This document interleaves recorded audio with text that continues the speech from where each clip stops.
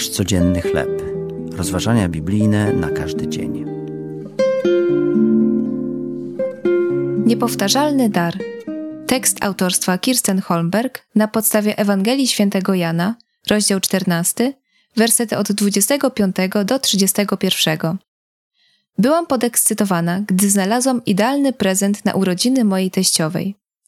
W bransoletce były nawet jej ulubione kamienie szlachetne. Natrafienie na idealny prezent dla drugiej osoby zawsze sprawia nam wiele radości.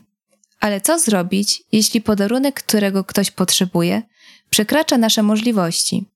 Wielu z nas chciałoby obdarzyć kogoś spokojem ducha, wytchnieniem lub cierpliwością. Gdyby tylko można było je kupić, zapakować i udekorować piękną kokardą. Choć wydaje się to niemożliwe, obdarzyć nas może nimi Jezus, Bóg w ludzkim ciele. Ci, którzy w Niego wierzą, otrzymują wspaniały dar pokoju. Chrystus, tuż przed wstąpieniem do nieba, pocieszał swoich uczniów obietnicą Ducha Świętego. Pocieszyciel, Duch Święty, którego Ojciec pośle w imieniu moim, nauczy was wszystkiego i przypomni wam wszystko, co wam powiedziałem. Zaoferował im swój pokój, trwały i niezawodny dar na czasy lęku i niepokoju.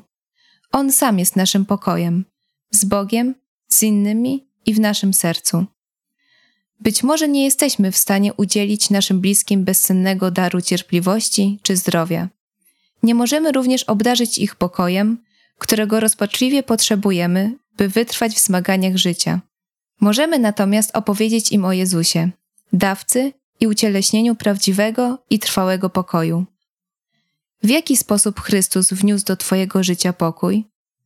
Kogo mógłbyś do Niego przyprowadzić? Jezu, dziękuję Ci za Twój wszechogarniający pokój, który pomaga mi pokonywać trudy życia. To były rozważania biblijne na każdy dzień. Nasz codzienny chleb.